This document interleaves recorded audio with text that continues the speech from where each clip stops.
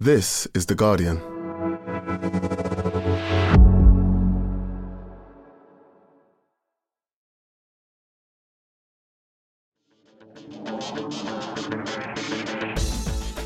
Hello and welcome to The Guardian Football Weekly. North London is shite, apologies, as West Ham win at the Emirates and Brighton hammer Spurs. Hard to know if West Ham's opening goal is a disgrace, a disgracia, or just hilariously unlucky. That aside, a great performance from David Moyes' side and another slightly toothless one from Arsenal, who created so much but finished nothing. Meanwhile, at the Amex, a game of two bits. One long one where Roberto De Zerbi taught Ange a thing or two about playing out from the back, and then a little bit at the end when the unlikeliest of comebacks almost seemed on. We'll round up the games from the night before, including Manchester City back on it at Everton, Chelsea sneaking past should we start to worry about Palace, and Wolves hitting 4 at should we start to worry about Brentford. We'll look ahead to the weekend's games and talk about an increase in social media abuse for female pundits. There's your chance to go cruising with Neymar. We'll answer your questions, and that's today's Guardian Football Weekly.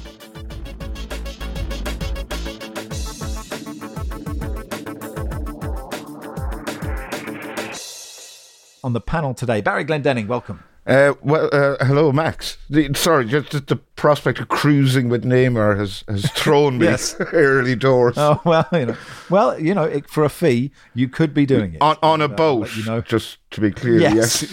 Right. to be clear, on a boat, yes. I don't know if he's... We'll get to it. Lucy Ward, welcome. Morning. Hi, Nikki Bandini. Morning. Let's start. That sounded like a sad morning from Nikki after an Arsenal home defeat to West Ham, and that's where we'll start. Ben says, West Ham getting beaten 5-0 twice in December, and yet I can't see how Moyes doesn't win Manager of the Month. Yes, credit to Esmail, who says, is it a disgracia or a disgrace now? We'll get to the opening goal in a second. But West Ham, Lucy, 4 wins in 5 in the league, up to 6th place, 4 points off the top 4, still in Europe, and another brilliant win for them. Yeah, the thing about David Moyes is just unfashionable for some reason. He is the master of getting the right game plan for his opponents. That's how he works. So he sees who he's playing and he makes sure he's set up. And this season, because of the signings that they've made in Paquetá and Kudus, who's probably, if Man United are looking at sort of Ajax signings or, and Alvarez as well, signings from there, that's the ones they probably should have got. But they're brilliant. Alvarez, Paquetá, Kudus, brilliant signings. They add a little bit of that little sparkle that he needs. And I know West Ham fans still moan a little bit, but I just think they set up, when they set up to defend, it's so difficult to score against them, as we saw last night. It's just, he just makes sure that they're good in both boxes so that when they get up there and they counter, they score. And when they're defending, it is really difficult to score against them. And Barry, credit to Mavropanos and Ogbonna, who hadn't played a whole lot of football. And you sort of looked at that at the start of the game, you thought, wow, Arsenal are going to run them absolutely ragged. Yeah, I thought they might struggle, and they were brilliant. They just played very, very well for a partnership. I don't know how many times they've played together, but in for Aguerd and Kurt Zouma, and didn't look at all out of place. And it was a really good performance from West Ham. I don't think Arsenal played terribly badly. This game, I suppose, highlighted their main shortcoming, which is a lethal finisher up front. That's what they're missing. And when Reece Nelson and Eddie Nketiah are the sort of cavalry to come off the bench, they don't particularly inspire confidence, even though they do chip in occasionally with an odd goal here or there. But it was an excellent performance by West Ham, and as Lucy said, David Moyes is pretty unfashionable.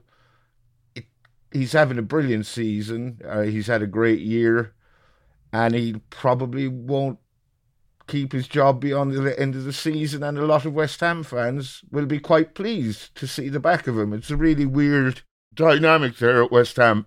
Yeah, he's doing a very good job. I think it's 4 years to the day that he got the job. I think I was on air when he got the job and he did a press conference saying, I win, that's what I do. And I think I basically laughed at him. And since then, he's done incredibly well. Won West Ham a trophy. I should probably write him. To be fair, I think it was a reasonable thing to do at the time. He announced, I'm a winner, it's what I do. And then you look at his win percentage at the time, And, it wasn't very good. He certainly wasn't a winner at Sunderland, to put it that way. That's true. Nicky, Barry touched on that, the lack of a lethal striker for Arsenal. And it's interesting, isn't it? Because that front three are excellent. And there's something I love about Jesus is that he is unselfish and he does bring other people into play. But I don't know if you watch a game like that and think, God, just somebody to just hammer in a load of goals for us would be useful. I just before I go to us, I do sort of want to bring up this stat, which I have to admit I was selling off Twitter. So if it's wrong, sorry, but I know it's going to be something close to this. David Moyes saying he's a winner, and Lucy saying as well that he knows how to draw up plans for the right occasion. Well, 73 games away in the Premier League at Chelsea, Man United, Liverpool and Arsenal. It's the first time he's won any of them. So he hasn't had a great record in these big games. I don't say that to denigrate him, because actually West Ham have been obviously brilliant in the last month. They've beaten Manchester United, they've beaten Tottenham, they've got through some pretty big games coming into this one. They are playing very well at the moment, but just sort of had to highlight that David Moyes stat because it's extraordinary. I think there's going to be inevitably after this game this conversation again about whether or not Arsenal need to have the classic goal-scoring centre forward. I think that it sort of fits neatly, doesn't it, with this idea of Arteta having taken all of his footballing vision, I suppose, from Pep Guardiola. And of course, Manchester City did win the league before Erling Haaland arrived. I think you can definitely do it. And I think the fact is that Arsenal were more effective in front of goal last season. There are players like Bukayo Saka who haven't been scoring as well as they have last season. Not all of it is as simple as, oh yes, you just stick in a goal scoring player and it changes everything. Having said that, of course, it's also true that City signed Erling Haaland and they won the treble. So yes, having someone who is prolific up front makes a difference. That's always going to be true. And if there was a weakness structurally with Arsenal last night, it felt like it was, as Barry said, looking at the bench, who are you going to bring on who's just going to stick the ball in the net for you? The thing about, if you haven't got a natural finisher who can score from nothing, it means that every time that Arsenal play, they have to be more or less perfect in terms of, when they're against a low block like West Ham defend, and they just didn't look like scoring, even though they had the cumulative chances were, miles, I think 6 times what West Ham had in terms of cumulative chances, the XG. But you could play an average game, and if you've got somebody who can score from nothing, then it wins you the game. And I think that's the problem with Arsenal. You're not going to be perfect every game. You're not going to be able to work the perfect goal, and if you haven't got that natural finisher. But the only other thing is, in January, who could they sign in January that's available? And I can't see anybody out there that's available for the money that you would spend. Ivan Toney. I mean, that's the player that they're looking at and Chelsea are looking at, I guess. I suppose there's something about that. I suspect Brentford would be quite reluctant to let Ivan Toney go at the moment. We'll get to them in time, I presume. But they've got a lot of players out, including him and Mbeumo. So when Toney comes back, I don't think they're going to want to sell him. Sure. And Mbeumo, if fit, and Whistle would go to AFCON anyway. And that's an interesting part about the way Arsenal play and actually those teams that are intricate, that why don't they just for 5 minutes just go, look, from 30 minutes to 35, stick it in the mixer or just take some shots from 25 yards. Like do something slightly different, because as Barney sort of suggested in his piece, it does rely on Saka being brilliant, and he is brilliant. But he's not always going to be brilliant. Maybe you mix it up a tiny bit. I don't know.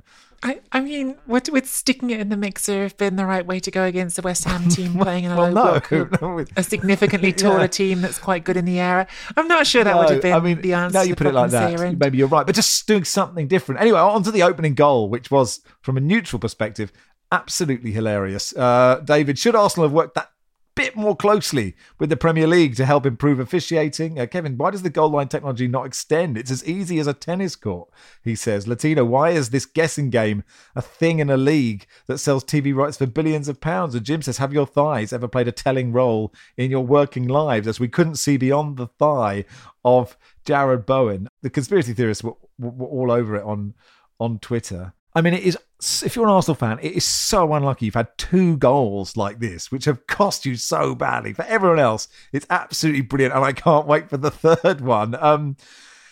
But what are we meant to do about it? I mean, Nicky, you're the Arsenal fan. I'll let you react first. Yeah, I don't know. I sort of assumed this was coming, and I don't know if I'm expected to rage about it. Whereas to me, this No, one I don't wasn't. think you I think the Newcastle goal was a whole different story, and felt very frustrating. I think this one, anyone reasonable looking at that footage will say, well, it was a very tight call and there isn't an angle on it. In an abstract way, I think, yes, it's a bit odd that you have this goal line technology that you can use to determine whether it's in the goal or not, and you can't use it for crossing the line outside the goal. That seems slightly odd. But in terms of this game, I none of the players complained about it, which is the first thing to point out. Gabriel is caught completely out of position while the rest of the defence is flying across, which I think is more significant. And Mikel Arteta didn't complain about it after the game either. And we know Mikel is not shy of complaining. So to me, this is a Twitter story rather than a real world story. Yeah, you're probably right. I mean, Paquetá does brilliantly to create the space for the goal. The cross is excellent as well for Bowen. But yeah, it was slightly messed up at the back by Arsenal. And then Mavropanos, Barry, how do you feel about him not celebrating against his former club? He didn't have necessarily a great... I mean, it wasn't Tony Adams coming back to the end to Arsenal and scoring a goal, was it? No, he didn't play very often for Arsenal. I think while he was there, he was very much beset by injuries, and then they got rid of him. I knew so little about him. I absolutely mangled his name in a pod earlier this year. I wasn't even close to what Mavropanos. And yeah, he didn't celebrate, but he was quite clearly very pleased as the big shit-eating grin on his face sort of gave away his true feelings. I don't think he was too gutted about scoring against his former side. No, it was a good run and a good header. You have to be seen to be, I just think everyone should go full Adebayor when you score against your former team. But that's just me. Yeah, there was also, Lucy, I mean, it was funny when even Declan Rice found it funny when he gave away a penalty in front of the West Ham fans. That was a great moment. They must have loved that. I love loads of things about Declan Rice, but the fact that you look at him and think that is just a normal person's reaction to how is my luck? We've done everything we can. We just haven't scored. We've conceded 2 shots on target. West Ham are 2-0 up, and then I've just tripped someone and given a penalty away. The only thing that you can do is laugh, and I actually quite like that. I mean, he's just thinking, well, everything has gone absolutely perfect since he landed at Arsenal, and so he probably, that little blip is probably something that all you can do is smile at. But it was quite amusing. He wasn't laughing, but that is what you would feel like if you think, well, how's my luck tonight? I saw in the off who scored numbers, but I saw after the game he had more than 10% of possession in the game, so more than 9 minutes of the game Declan Rice had the ball. So you're definitely going to feel like he's there thinking, I've done absolutely everything, I've done literally everything, and somehow still this has all gone against me. Best way to do that would be to just have the ball for the first 9 minutes. And then you can just take your foot off the gas. Hey, on the subject of sort of Arsenal's attacking, and Phil Costa, who does stuff for Scouted Football and Arsblog, put out a stat that I thought was quite interesting. At the same point last season, Saka had 6 goals and 6 assists, Martinelli 7 goals and 2 assists, Jesus 5 goals, 6 assists. This season only Saka is pretty much up with where he was, 5 goals, 6 assists. Martinelli scored twice, set up 2, Jesus scored 3 times and set up 1. So with a 40% drop off from last season, which in a sense, given those statistics, it's quite impressive that Arsenal are doing as well as they are. Ian says, does this Arsenal performance prove that Havertz is in fact the linchpin? Or am I talking nonsense because I've just comfort eaten a large tub of kefir? How very Guardian, it's not Neapolitan ice cream on this podcast. A tub of what? Kefir. I think it's a kind of yogurt, but I don't know at what stage they... Okay. Is it sort of unpasteurized? Yeah. Yogurt or something? Fermented yogurt, health, isn't it? That's what producer Joel. Yeah, straight in with that stat, producer Joel. we know our kefirs from anything else. I can't think of another. I don't have another fermented yogurt. I didn't even know that's how you pronounce it. I just know how you spell it. Well, I'm guessing to an extent, but Mrs. Rushton is very much in the she's in that envelope of ancient grains and kombucha and your kefirs. before we, leave this game completely, since we're on yogurt and Barry hasn't made a hat out of it, Nikki. Let's do a bit more on West Ham. Ward-Prowse was excellent. I mean, another assist. We know his set pieces are good, but he's also an excellent midfielder, right? I really enjoyed him after the game in his post-match interview on Amazon Prime, talking about growing up and wanting to be the next David Beckham and doing all this extra practice on free kick. And just the way he describes it, it's quite tedious actually going through all those free kick practices over and over again, but clearly paying off here. I mean, I think just across the board, because obviously whenever Arsenal lose, never any team in the title race loses, it's a story about that team. But I think beyond just David Moyes, there were some excellent performances in this West Ham team. Kudus and Ward-Prowse being sort of chief among them in terms of looking after the football when they had those opportunities to look after the football. But Souček as well with the goal. I thought there were a lot of individual performances that were really strong. And certainly with my Italian hat on, Angelo Ogbonna, who knows a thing or two about being that guy who waits on the bench, because of course he was at Juventus behind Bonucci and Chiellini for a time. And I think it sort of speaks to how well thought of he was there, that Antonio Conte, who had him in that chapter, brought him into the Italy team, even sort of knowing, well, you haven't started as much as club level as you could, but I know what a defender you are. To the Amex then, Derek says, De Zerbi ball is good, isn't it, Max? Thank you, Derek. Brighton 4, Spurs 2. As I said in the intro, Barry, there were two matches here. One that was 80 minutes long, where Brighton absolutely battered Tottenham. And then the last 10 plus 9 added on, where, with a bit more luck or a bit better finishing, Tottenham actually could have got a point out of this game, which is totally ridiculous. Yeah, they could have. And Brighton were almost punished for more or less downing tools once they went 4-0 up. I suppose Spurs deserve some credit for mounting some sort of a stirring comeback that, as you say, with a bit of luck and better finishing, they could have possibly rescued a point. It was kind of ironic, really, because they, put in that huge effort in the final 10 minutes, and then after the game, Ange said that, he put the result down to fatigue and said that the way Spurs play, they expend a hell of a lot of effort and it's going to take its toll. And he said they looked a bit leggy last night, and it was understandable. And I guess that's fair enough. They were also missing 9 players for various reasons. Brighton were missing 8, so both these teams play a real high energy game, and it's obviously going to take its toll, and we've seen how it's taken its toll at Newcastle as well. But really good performance from Brighton for 80 minutes, and I suppose the Purvis Estepinian goal was the highlight of it. Absolute rocket. It was amazing finish, wasn't it? I mean, it is probably worth saying, with a bit more luck and better finishing, Brighton would have been 8-0 up in the 80th minute, Lucy. And I think what's quite interesting about this game was that these are two sides that play in a very similar way, actually, I think. They both entice the opposition onto them. They both play really risky football out from the back.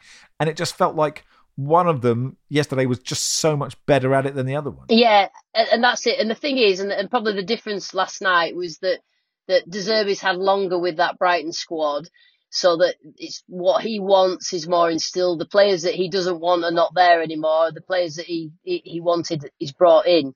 Whereas, and then that means that when they do have injuries, that they can cope with them better. And I think I just look at that Spurs team, and there's a number of players who Postecoglou obviously doesn't want to have at the club if he can help it. So one of them being Højbjerg, and you watch him play sometimes. And I think particularly now, I watched I was flicking over between the two games, but I watched most of the first half, and where they want to get out from the back, they didn't really have him as an option. And he either doesn't sort of join in with what goes on, or he can't do it. I don't know what it is, but that sort of affected how Spurs play. So I think when he has them, as long as De Zerbi has had Brighton, I think that you'll see a real improvement in Spurs, to be honest. João Pedro scored 2 penalties effortlessly, actually, and it's a 100% record with his penalty. But I felt, Nicky, he was the standout attacking player on the pitch. Yes, obviously this game was happening at the same time as the Arsenal game, so couldn't give quite as much focus to all the individual performances. But I think it's sort of astonishing how actually well De Zerbi has managed to keep this team producing this offensive capability, having lost many players, and I know Tottenham had all these injuries as well. I think both sides are going to say that. But I think the fluidity of football they're playing, as Lucy said, more time to get there. But I think it's really brilliant stuff. And I think the sort of the way that Tottenham give away that first penalty, I mean, it's poor from Kulusevski, but it just spoke to this sort of exasperated energy of, oh my God, behind again. Just it's that thing you do when you're on the pitch and you're desperate, isn't it? Just reach out and grab and kind of hope you get away with it. And I think it felt like for a big part of the opening section of this game, Tottenham are chasing shadows. An obligatory James Milner is old stat, Barry, actually came from John, saying not a question, but 4 Albion players tonight, Hinshelwood, Woods, Buonanotte, Baleba and Ferguson, and 2 more on the bench, weren't born when James Milner made his debut for Leeds. He was brilliant last night. I guess when Milner made his debut, he was probably on a pitch with several players who had been, I'm really trying. I think. What are you trying to say, Barry? I'm trying to say that when Milner wasn't born when some of these players started their careers, when he scored against Chelsea. See, I'll take over from you, Barry. So James Milner, I used to teach James Milner. Oh, of course you did, yeah. Oh, shut up. And Mother hen, here she comes, cluck, cluck, cluck. And he used to go into the local school. We used to teach him when he was in the first team, and like all the other kids used to come and ask for his autograph.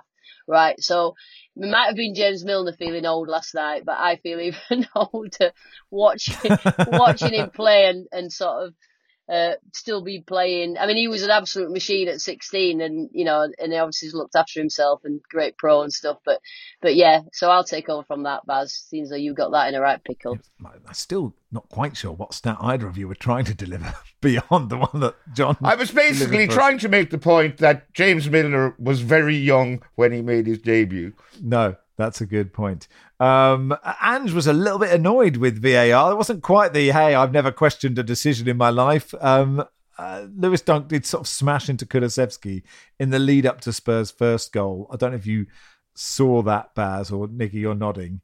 And I mean, the Spurs conspiracy theorists, it's nice to know that they also exist, saying, look, had that been Romero, he'd have been sent off as he is every other week. I mean, that's a different story, but they might have a point. I was more interested in Ange slightly getting a bit sniffy about VAR, even over the Kulusevski penalty, which was obviously a foul. Yeah, it was an obvious penalty, but they were both clear penalties, and I also thought Lewis Dunk should have gone. I think that's a studs up challenge into an ankle. It's a red card, so he's very lucky. Yeah, Barry. Since the start of November, Tottenham have conceded the joint most goals in the Premier League, 19, along with Nottingham Forest, which is that's not title aspiration defending. I would say they have had so many people out there. They were playing 4 fullbacks again. Lucy mentioned they don't want Højbjerg. He doesn't want Eric Dyer, who must be sitting there going, I can't even get in when just anyone else will play in the back 4. But still, that is defensively not good enough if you aspire to be the best. No, it isn't. But as you say, it was very makeshift back 4 last night. Emerson Royal and Ben Davis, I think, playing at centre half. And it is, slightly funny, but I presume Eric Dyer doesn't see the funny side of him not getting in the team, despite the fact that they don't have that there's full-backs getting in ahead of him. But you've got to shore up the defend better. Yes. Pick up the phone, ring David Moyes, ask him what I should do. Yeah, rumours of Eric Dyer going to Bayern Munich in the January window, so he could lift a. Nice to see him lifting a trophy next to Harry Kane with the Champions League and the Bundesliga, or of course neither of them. Anyway, that'll do for part 1. Part 2 we'll do, I was going to say Tuesday's games, but they weren't. Were they Wednesday's games? Whatever day it is, the ones that begin with Goodison, where Man City won 3-1.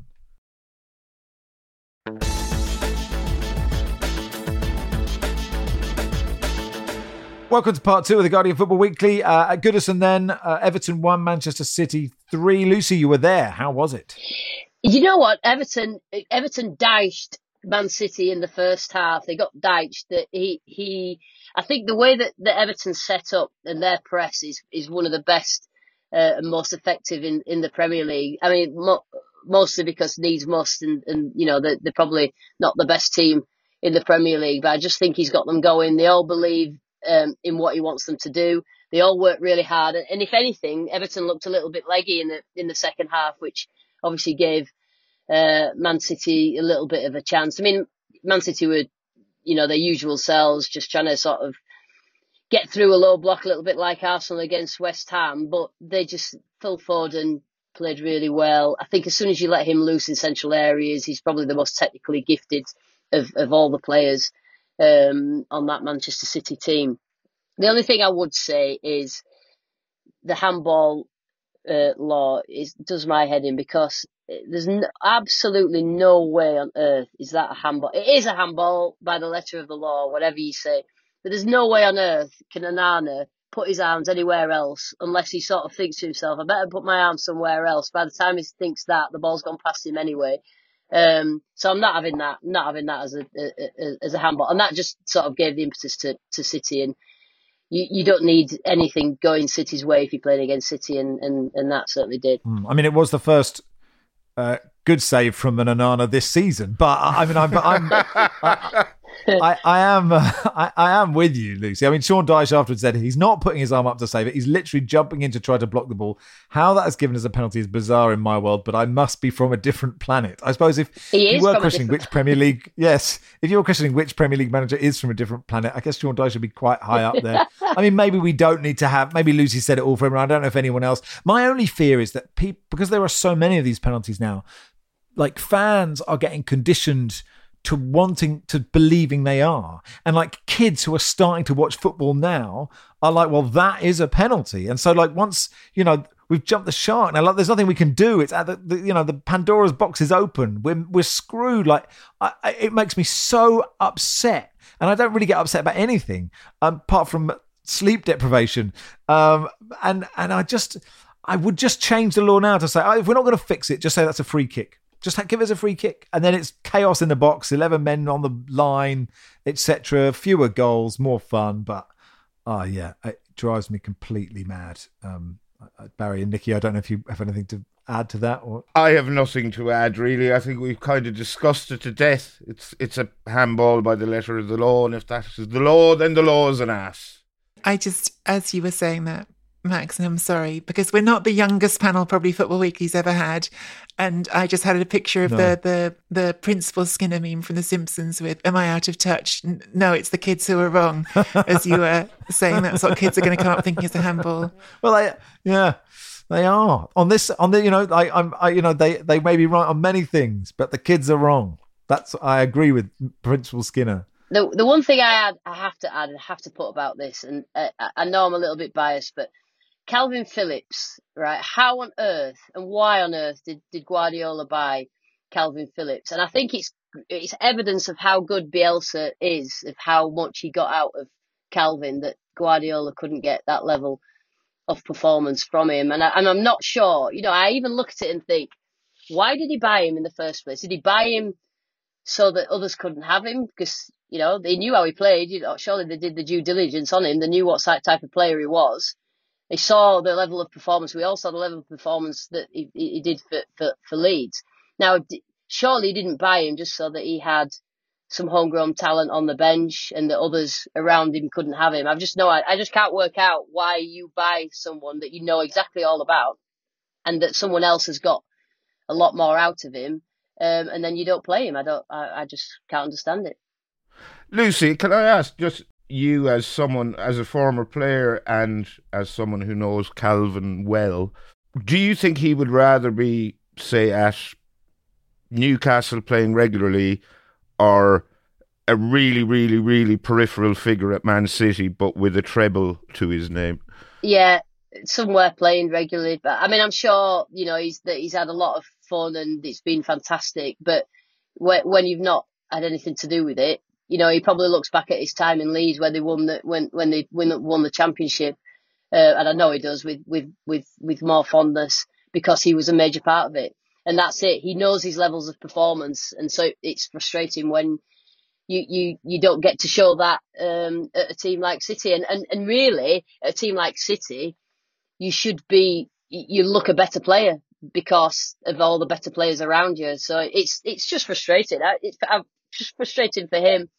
And it's frustrating for everybody who knows how well. And Leeds fans are absolutely furious with the fact that that somebody's wasted him for the past 2 years. And he went there thinking he was going to play. There's no way he went there thinking that he was going to sit on the sidelines for 2 years. Otherwise, he'd have gone somewhere else. But is it just so that he couldn't go anywhere else? I have no idea. Man City, they've got Sheffield United at home, Newcastle away, Burnley at home, Brentford away. Barry, is this when they go on there, win 19 in a row? The Arsenal slipped up, Tottenham slipped up. It's starting to look like. Well, I can certainly see them winning 4 in a row. Whatever about 19. Who knows? They have shown signs of fallibility this season, but they have had a very good Christmas period, despite only playing once. Results elsewhere have gone their way. They got that win. I think my main takeout from this game was City weren't massively impressive, but the build-up to the Everton goal, they gave the ball away twice. Bernardo Silva and Rodri both gave the ball away. So, I mean, if Pep had hair, one imagines he would have been ripping it out in giant tufts at the sight of that, and it'll probably kept him awake all night. Yeah, I look, we don't know how long of a run they're going on, but it's a nice cushy start to the year, isn't it? City fans sung to Everton fans, cheating bastards, you know what you are, with reference to Everton's points deduction, which I think is quite funny given the 115 charges that we are waiting to discover the results of. Were they singing with their tongues in their cheek? Or presume so. I mean, we can only presume so, right? But who knows, right? Maybe they just really care about justice, and if they are found guilty, they will absolutely take it on the chin. Ian Woan versus Kyle Walker was a fun contretemps. In 2003-4, Ian Woan played for the Syracuse Salty Dogs, who feel way less real, says producer Joel, than Barry's beloved Woodland Timberlakes. And also pointed out Peter Reid was wearing an excellent hat. David tweeting, good to see Peter Reid taking some time out from his ongoing hunt for the beer baron. Yes, he does look very much like someone trying to catch Al Capone. It's a wonderful hat, and he's a good man. Chelsea 2, Crystal Palace 1. Gav says, I had a great joke, but Chelsea ended up winning. Which I presume was about perhaps Chelsea investing in players. They needed a win. They probably deserved it, Nicky. I mean, there's a bit of, like Arsenal, creating so many chances, but not really delivering. It took them 89 minutes to get the winner, but they probably deserved it. Yeah, it felt like it hung in the balance longer than it needed to. Obviously, there was the disallowed goal as well. I don't know. I think this feels like a bit of a recurring story for Chelsea at the moment. That there's some individual performances in there that really make you go, wow, that was someone looking really impressive. I thought Malo Gusto obviously was brilliant. His run for the first goal, sort of starting it and then delivering the assist for Mudryk was something brilliant. They look at times really, really scintillating going forward. And then, as you said, they nearly don't win the game. So continue to be an incomplete team. But I don't know. I feel like the trajectory is improving. Maybe not as fast as fans would like, but I think it's improving. Yeah. Their XG, they'd be second in the table. Or I think in that game when they went to Spurs and Spurs had 9 men, they got an XG of about 1,000. So they might have skewed things. And Kunku played. He's an interesting player, Lucy. Slightly different to what I was expecting in the sense that he doesn't necessarily look like an out-and-out number 9. He sort of drops deep a bit, doesn't he? And links the play quite nicely. He's a link player and he's better decision-making than any that they've got. They still obviously need a big bullying number 9, I think, a strong physical number 9. But Nkunku is the real deal. And I think they've probably been a little bit unfortunate that he was injured in pre-season. So basically I had to change the way they played Chelsea. It's been difficult because obviously, usually a team will invest in sort of 1 or 2 young players who may or may not reach their potential. Whenever Chelsea have got a team full of them. So, they've got to learn on the job. And I think that's not Pochettino's fault, as we know. But I think Nkunku is going to be the one that sort of connects, probably makes others play better around him. Jackson is getting absolutely hammered by his own fans, which never adds. We talk about belief again, never adds to any player's confidence. But I think he's got something at some point. I just think he's just not the starter at the moment, and I think he'd do better when he's got someone in front of him in the squad who will play, and then he sort of gets himself eased in. Liam says, as a Palace fan, I'm starting to get quite concerned. If we can't get a win away against this Chelsea, where are we going to get points from? No wins and 8 for Palace. Ed Aaron's reporting that Palace are very keen on Steve Cooper, who is obviously available after Forest got rid of him. Your thoughts on that, Baz? I wouldn't be at all surprised if they get Steve Cooper in. I did notice, actually, Bruce Millington, former editor of the Racing Post and a big Palace fan, he sort of put a shout out on Twitter asking, is Steve Cooper actually, this brilliant manager all the Forest fans claim? And a Forest fan made quite a reasoned argument I wouldn't say it was a character assassination of Cooper, but he went, he's a decent manager, but, he's not as tactically diverse as he could be. He's a habit of freezing players out and I think we saw, who was it he banished from the squad recently, the club? Joe Worrell, that's what I said on the last pod. He banished the club captain and so things were only ever going to go one way after getting rid of the club captain, because the rest of the players are like, hang on a minute, he's our captain. So yeah, there's obviously something about his makeup. And never banished Joe Worrell, because during COVID, when obviously players couldn't say, I'm busy, he came on TalkSport and read The Hungry Caterpillar for us. And he was actually very good at it. So I have nothing but respect for the man. Sorry, Barry, you were mid-point. I don't know if Cooper is the messiah he's sometimes portrayed as.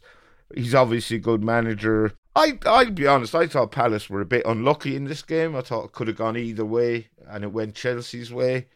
And I think the main problem for Palace was Hodgson not making changes early enough. I think he only brought on 2 subs, one in the 79th minute and one in the 90th minute, when it was too late.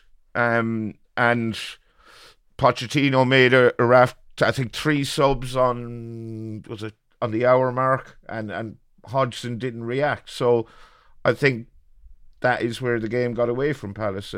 Hodgson not making the changes that could have altered the result. Trash Account says, from squaring up to players earlier in the season to becoming salty AF in interviews, is everyone enjoying Roy Hodgson as much as I am right now? Yeah, there's a great interview, of which I'll have some of the transcript. Sam Matterface asked Roy after the game. He said, Roy, you looked a little bit animated at the end. What was irking you? Seems a totally fair question from Sam. And Roy said, telling me how I look and how I feel, and then suggesting that I should have a reason for how I feel. That's not what I came on the radio to discuss. Ask me some questions about the game and I'll answer them. He can be a bit chippy at times, Roy. I like Feisty Roy, though. Feisty Roy is cool. I like him. He's got to that age where he's not taking any crap from anybody. So I like that. Do you know what? There's an interesting thing, isn't it? That people who interview managers after the game, they have to maintain a relationship with them. So, if he said that to me, every part of me would want to say, would be like, seem a bit irked still now, Roy. That's what you want to say. You all right now? What about now? What about now? And that's actually why most post-game interviews aren't exactly that interesting, because you can't, if a manager says something that's completely ridiculous, you can't go, come on, mate, that obviously was a penalty, because they might say, I don't want to talk to you next week, etc., etc. But yeah, that was funny. Julian Lopetegui's also been spotted at Selhurst Park in recent weeks, while according to Ed Aarons, the Lille manager Paulo Fonseca and Oliver Glasner, who's been out of work since leaving Frankfurt, both have supporters in the Palace boardroom. I think they should be Palace fans, shouldn't they, rather than supporters of just other random managers. The bottom of the Premier League is really quite interesting now, isn't it, with Luton's little upturn in form. Sheffield United have 9, Burnley 11, Luton 15, Everton 16, Forest 17, Palace 18 and Brentford 19. Brentford were hammered 4-1 at home by Wolves. Jim says they've lost 6 out of the last 7.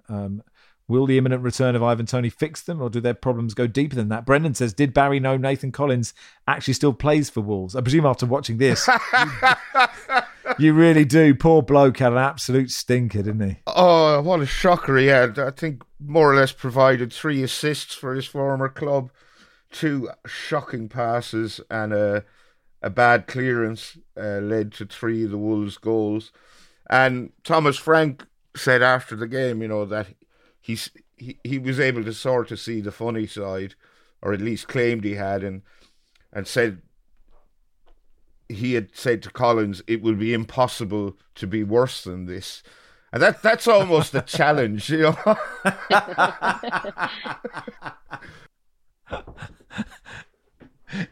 wasn't as bad as... it reminded me a bit of Wout Fass when he scored those 2 own goals at Anfield for Leicester.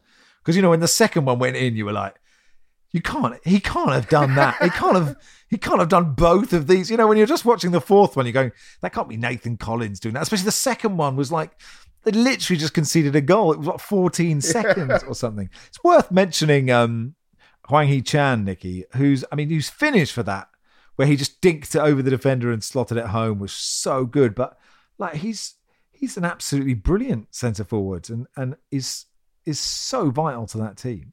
Yeah, I was sort of perfect contrast, because it was Collins putting him in between what sort of felt like I felt like Nathan Collins felt like what you almost just feel like it was this very post-Christmas performance. It's just Yes. very everyone's a little bit too relaxed. Whereas Swang was the opposite. He was really sharp all game, getting on top of people, punishing those sorts of mistakes. And I think he's a nice sort of case study in how patience and coaching can get you places with a player, because he didn't score that many goals the last 2 seasons. This season he's already hit double figures. We're not talking about someone at the beginning of their career, someone very much in the middle of their career.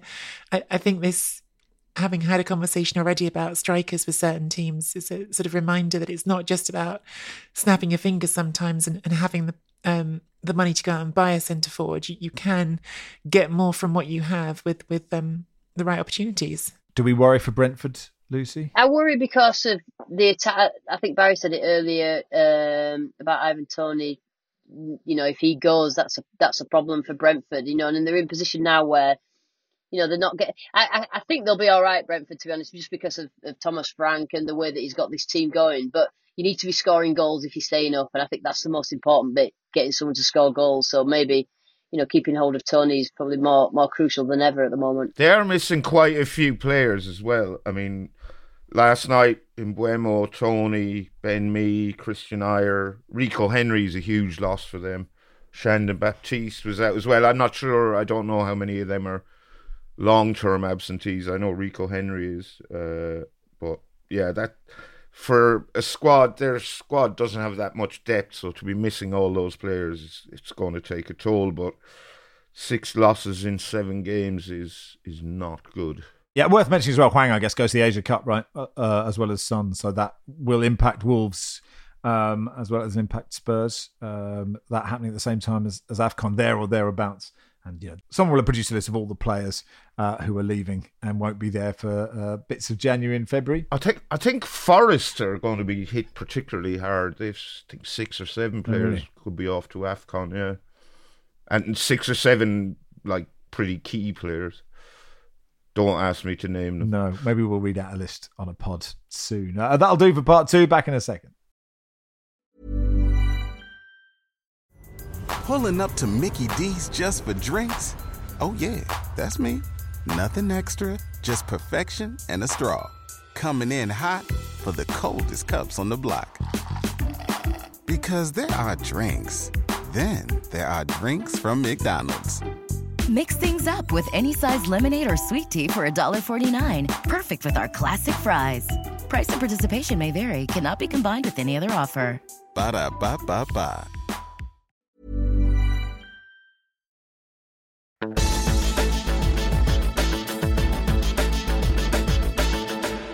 Welcome to part 3 of the Guardian Football Weekly. Before we do a Premier League preview, Lucy, you tweeted recently on the 11th of December, the amount of hassle I've had on here on Twitter in the last few days has increased tenfold.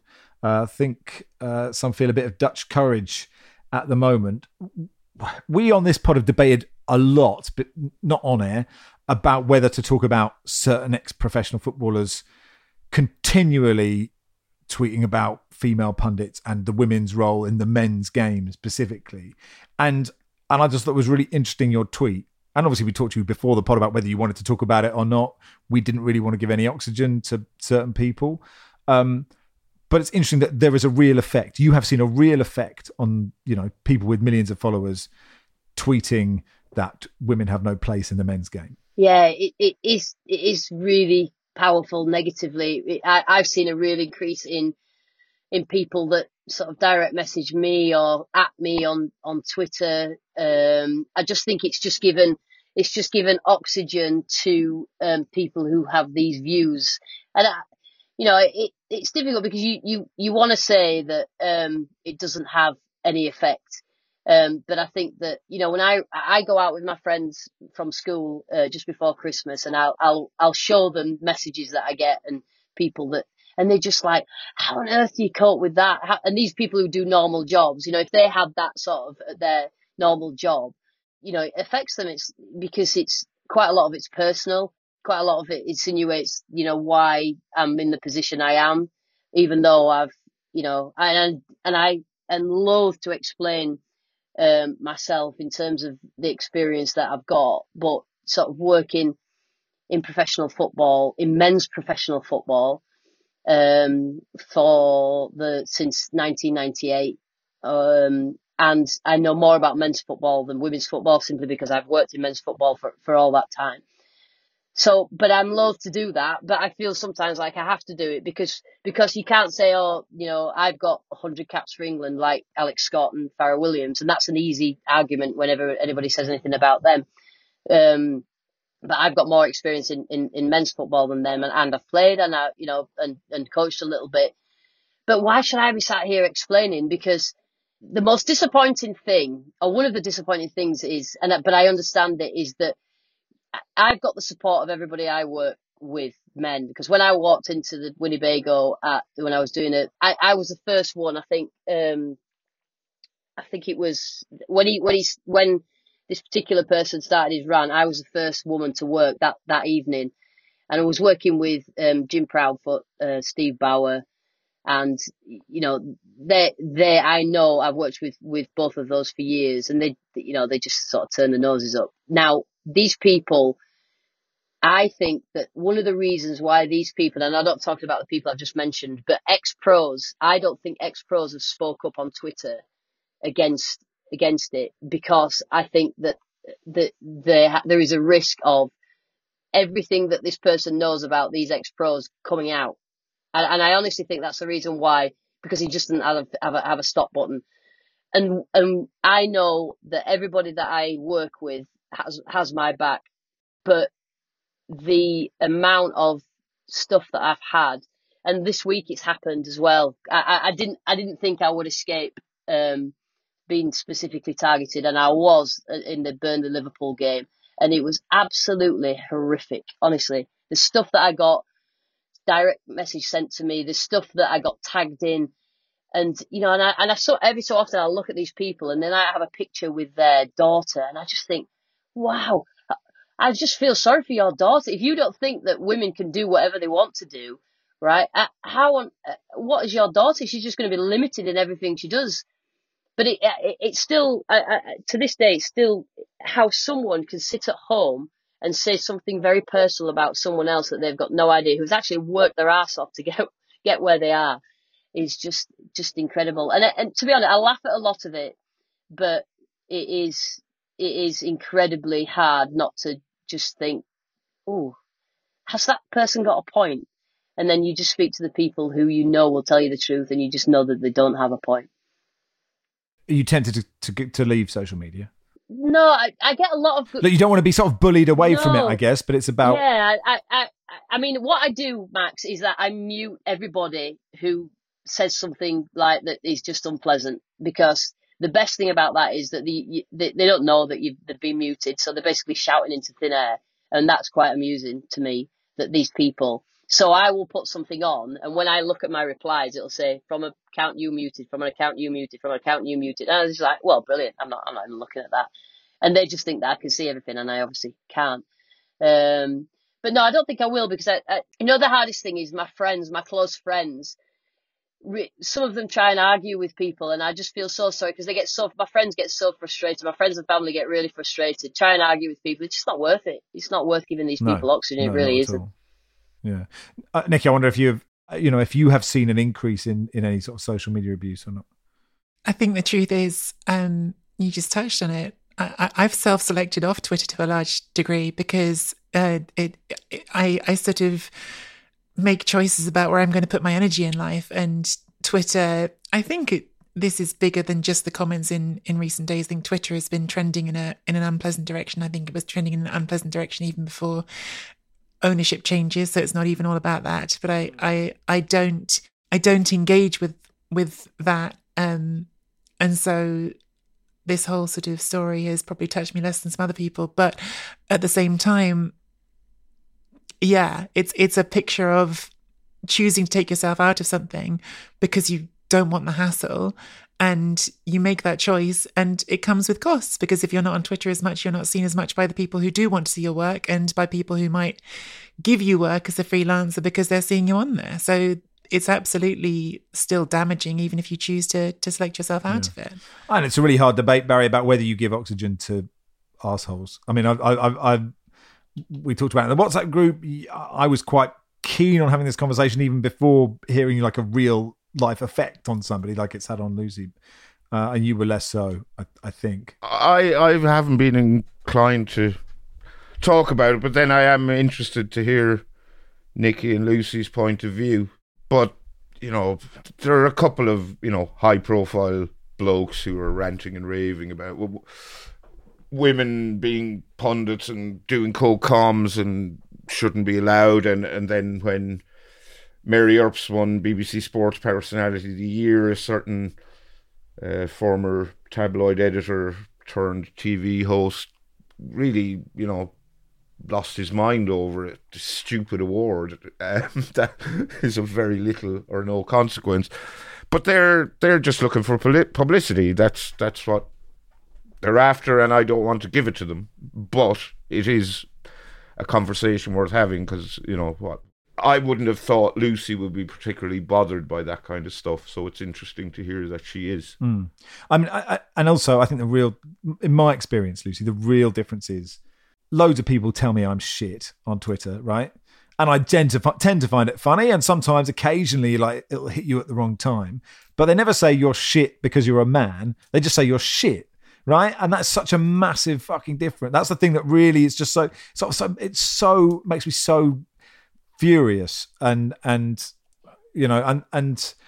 saw that with even at Soccer AM with Helen. Right, people would say you're shit, and then people would say you're shit to Helen in such a misogynistic way, and it'd be like, well, and clearly she wasn't, and at the start of it I was. So like they had a point with me. I honestly think that people don't listen to what you're saying, and I just think it's just as soon as they hear the female voice, it's like, oh, how do you know? And I always laugh and joke because there's a little clip of Jake Paul kicking a football, and I always reply to people and go, "Is this you kicking?" And it's literally a bloke that cannot kick a football to save his life, and it's just like, and that's how I imagine these people who have a go at me about my knowledge of football cannot kick a ball straight to save their lives. And I honestly think that, and it's probably something in them that's they probably feel like they're lacking a little bit. I don't know what it is. I mean, of course, me and Barry have played at the highest level, so like we wouldn't understand, but yes, Barry. I think it's worth pointing out that on this Zoom call, I can see an ironing board in the background of Lucy's shot. So that's Neil. That's not mine. It's Neil's. Once she's finished talking about men things with she'll get back to her proper calling in life. Well, I mean, the side note that I picked up was that Lucy has a Winnebago, so someone's doing okay. Yeah. And yeah, anyway, that was a much more interesting conversation than a generic Premier League preview that we would have done instead. So look, we'll be back on Monday to cover those games. Michael says, on the subject of Chris Wood, we were quite patronising. Why the backhanded praise of Chris Wood's scoring prowess? He is equal in all-time Premier League goals with Beckham, Pires and Yaya Toure, 62. It's almost like you developed an anti-Kiwi bias since living in Australia. Yes, many apologies, Michael. Has Chris Wood scored 62 goals? Yeah, I know. Really? Wow. I'm surprised, I have to say that. Yeah. Neymar's cruise ship. The MSC cruise will be attended by Neymar and some of his family and friends.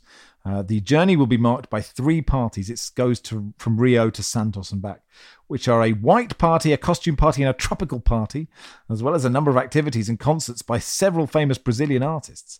But if you pay enough, you can hang out with Neymar for 3 days. It says the cruise will last 3 days, will include casinos, bowling, a game room, a 4D cinema, a water park, a gym, spa, theatre shows, and gastronomic options from all over the world. The prices of the trip, which see passengers able to hang out with Neymar for 72 hours, range between 1,000 and 6,000 euros, according to Marca. A luxurious trip that has the great addition of having the Brazilian player at some of the parties and concerts that will be held during the journey. Barry, are you in? I can't think of anything I'd rather do less in terms of going on holiday.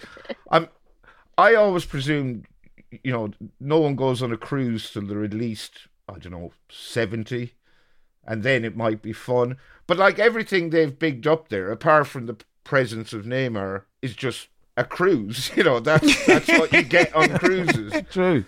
I don't know, will he be on the ship the whole time, or does he just get choppered in for an hour so. and then choppered off again? I don't It's know. a very good question. I mean, he likes to party, so you'd imagine he'll be there till, he'll be there for most of the costume party, we'd hope. I've heard of like these cruises happening with like bands before, right? So I had an ex who's really into the Bare Naked Ladies. I know they did cruises sometimes where they do, but it sort of makes more sense because you'd go and you'd watch them do a concert, wouldn't you? I mean, you'd assume they're going to do a concert on the boat. Maybe they do some informal stuff.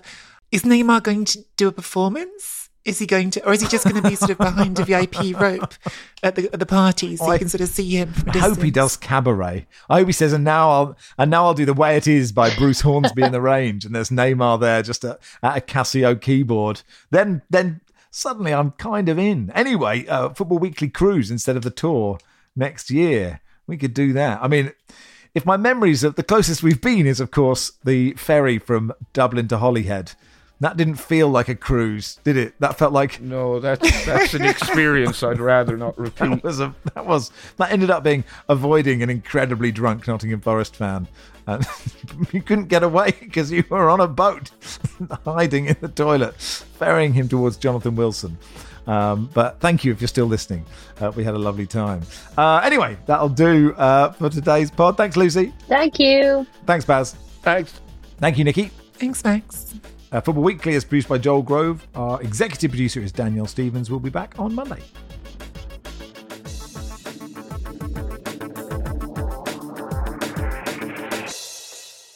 This is The Guardian.